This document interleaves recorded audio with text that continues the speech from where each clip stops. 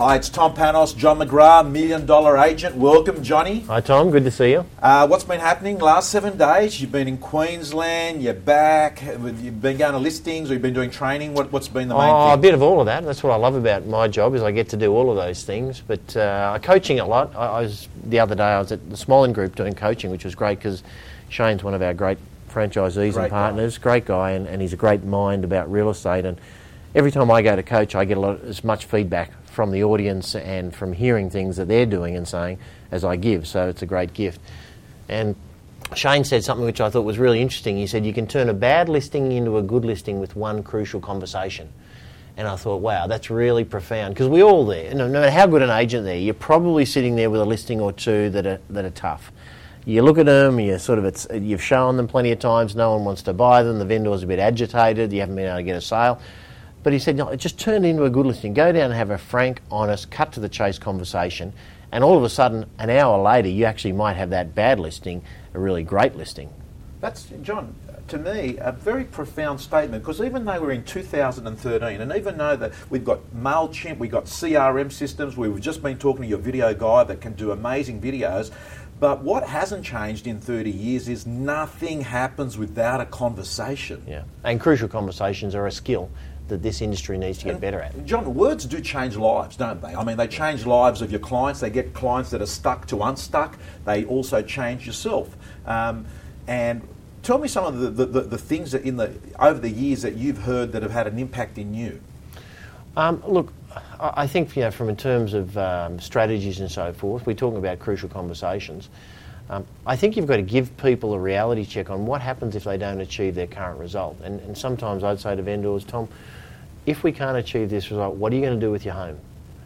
And that makes them start to think, well, because they'd often had this price and maybe the price is too high and they're not even getting nibbles, but they keep hanging on to the fact they might get this price. Whereas you give them a reality check that, sometimes, Tom, this price is just, we're not going to get it. So what's your plan B? So you're right, words change lives. If all of a sudden you just say to someone, wow, okay, what are you going to do if that doesn't happen? Another thing, when you talk to a vendor, when you go into a listing, and you say, Tom, what's really important to you when you're going to choose an agent? What are going to be some of the important factors that you're going to choose them based on?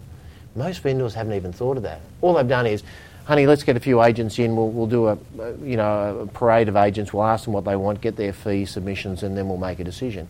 Without thinking, okay, what am I about to embark upon, and what are the skills and traits I'm looking for to deliver the results that I need? So the questions that we ask can really be important to tighten up and get people thinking in the right way. Yeah, and I think, John, as you're talking away, I can't help but thinking that you mentioned the words crucial conversations. We talked the other week about going ugly early and telling people what they need to hear, not what they'd like to hear. Sometimes in life, the most crucial conversation is the one that you need to have with yourself at some point, isn't it? Oh, no doubt. Some people, if I can say this respectfully, they're living a fantasy about their lives and about what's possible, and they've got to get real about what it is they want and how they're going to achieve it. Another thing I heard the other day, which was really interesting, and it said, what are you pretending not to know? And I thought that was interesting. So it's really, is where are you fooling yourself? It was a polite way of saying, where are you fooling yourself? So I think for all of us listening, especially at this time of year, when we do have the opportunity to review this year before we start next year, have a good think about that. So, hopefully some of the stuff we're going to talk about over the next couple of podcasts will be of value. I can't help but laughing, John, because one of the things I picked up from you years ago was that simple sentence, are you on track or off track? And my 9-year-old, we walked into a health protein shop to buy a protein bar the other day, and I've just trained her so much. I always say, Madeline, are you on track or off track? Straight away she goes, on track. Right. And the guy, a big bodybuilder behind the shop at Burwood, he goes, hey, how you going, young ma'am? And she goes, good. She goes, everything going good? She turned around and says, on track. I love that. Now, Johnny, let's talk today about rituals, world-class rituals, because we know that inspiration is going to get you started, but we also know that habits it's what's going to keep you at it, So let's talk about habits or rituals or whatever we want to define them as, but it's the daily systematic process of things that are critical behaviours that have a profound effect in your business and life. John, what are some of the rituals that you've noticed of the top agents that you've worked with, multi-million-dollar riders, or even rituals that you've adopted in your own life? Let me share two things around this, Tom, before we go into the specifics. One was, years ago, I heard a quote from a guy called John Dryden, D-R-Y-D-E-N. I have no idea who he was, but it didn't matter. It was a great quote. And basically what he said was, first we make our habits, then our habits make us. And I thought that's really interesting. Second one was, routine sets you free, which is kind of paradoxical, and people think, oh, I don't want to be too routine because then, I'm a kind of a creative, go with the flow kind of guy. But routine sets you free. If you do certain things when you should do them, how you should do them, you generally give yourself the opportunity and the space to do lots more creative, spontaneous stuff down the track.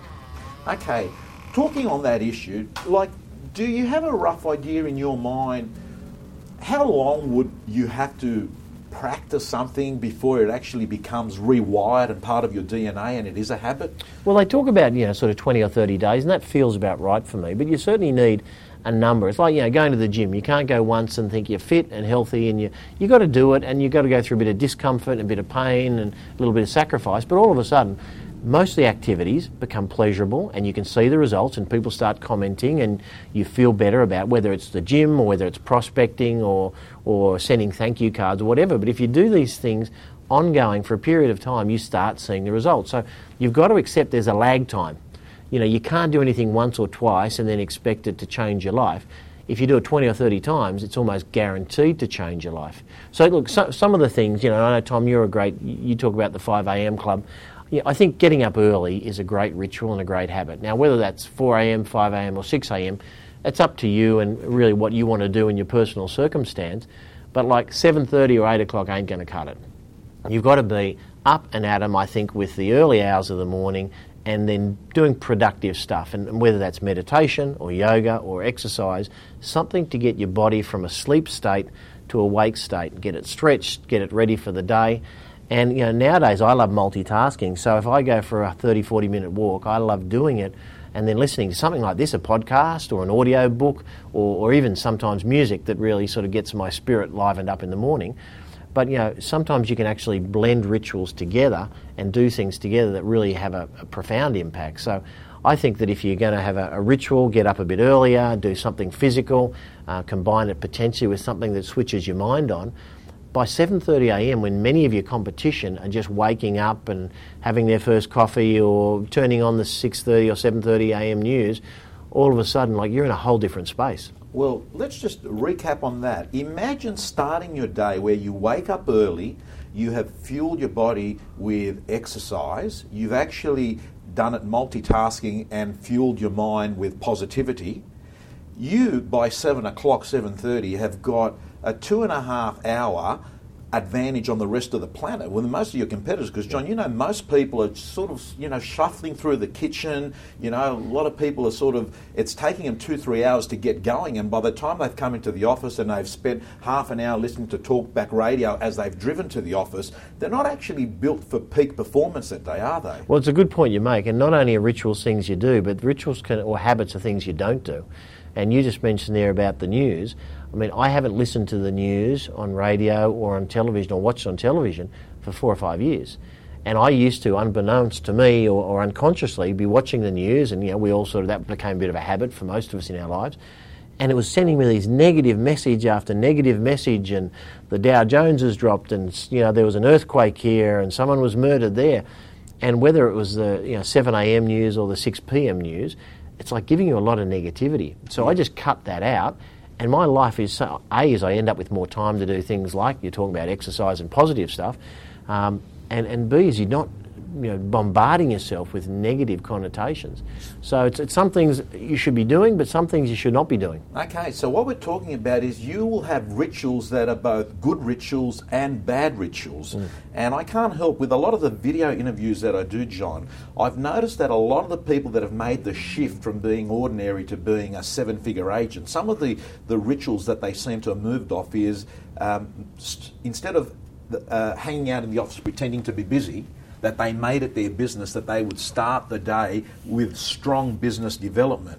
You mention a lot 10 before 10, whether it's 10 before 10 or whether it's... So let's just talk about that. That's 10 prospecting connections before 10 a.m. So that's a ritual. There's two rituals around that are important for me. One is daily vendor calls. So that was my staple diet.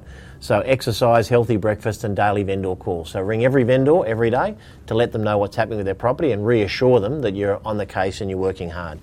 Number one. Two was 10 before 10. So that is, can you call 10 people? They could be pipeline sellers, they could be centres of influence, they could be expired listings, whoever might be in your potential prospecting database.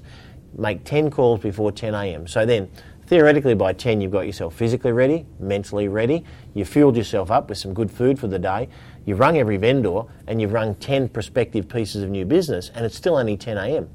Contrast that against most agents that are rocking in at 8:30 having had a coffee and a cigarette and watched the 7 a.m. news and they're getting there and their whole mindset is disrupted wrong. The whole office. Exactly right. So the key thing is really rate your morning ritual from when you get up to, let's say, 10 a.m, because that's like kind of a nice slot for the morning.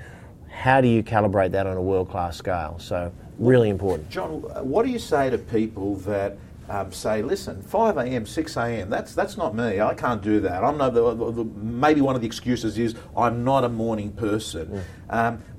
And you do need to get adequate sleep, John. I mean, you can't wake up at 5 o'clock or 6 o'clock and be going to bed at 12 o'clock, 12:30 while you've been hanging on the, Facebook or watching, videos or what have you. What's some of the advice you can give to people to actually start practicing that world-class morning ritual life? So it's really simple. I think number one is getting up early is not a genetic code. It's actually just a habit that you do. So let's get rid of the excuse that says I'm not a morning person. Two is, as you've just mentioned, I think really well, Tom, get the morning started the night before. So get to bed before midnight, in fact, well before midnight. I think 2 or 3 hours before midnight is really healthy. Do that so you're fresher in the morning so you can get yourself a good 7 or 8 hours sleep at least. I think that's really critical. The third thing is if you're struggling, just put your alarm clock back 5 minutes each day for the next week. That's going to get you up half an hour earlier. If you do it the week later, and anyone can get up 5 minutes earlier tomorrow than they did today. Let's get real. And if you just keep doing that and you just keep nudging yourself back, all of a sudden you're getting up from, instead of at 6:45, you're getting up at 5:30. That gives you an extra hour and a quarter each day. Okay. So, gang, finishing off here, we're just going to talk about and reinforce that first you make your habits, then your habits will make you. Understand that there's going to be a gap of the period between that. Hard work will pay off in the future, but laziness is going to pay off now, and you've got to be prepared to go through that teething period, John, where something feels unnatural, because it's not going to feel like brushing your teeth every day if it's a new habit. So people have to be prepared to expect a little bit of friction in the early stages, don't they, John? Reality check is everything that's worthwhile feels hard at first. Whether it's prospecting, exercise, sending thank you cards, meditation, whatever it is, anything that's worthwhile starts and it feels a bit tough at first. So let's just get that straight, and then you just move on and do it anyway, because anything that's worthwhile is going to feel great sooner than later. Okay. To all our listeners, again, we want to thank you. The podcast continues to be ranked right up the top there on iTunes. We'd love you to spread the word to other real estate agents, share the love, and we'd also love to hear from you. So if you've got any questions, send them to tom@tompanos.com.au. We want to tailor make this podcast to you. We're designing this around your world. John, thank you, and I will see you next week. Thanks, Tom.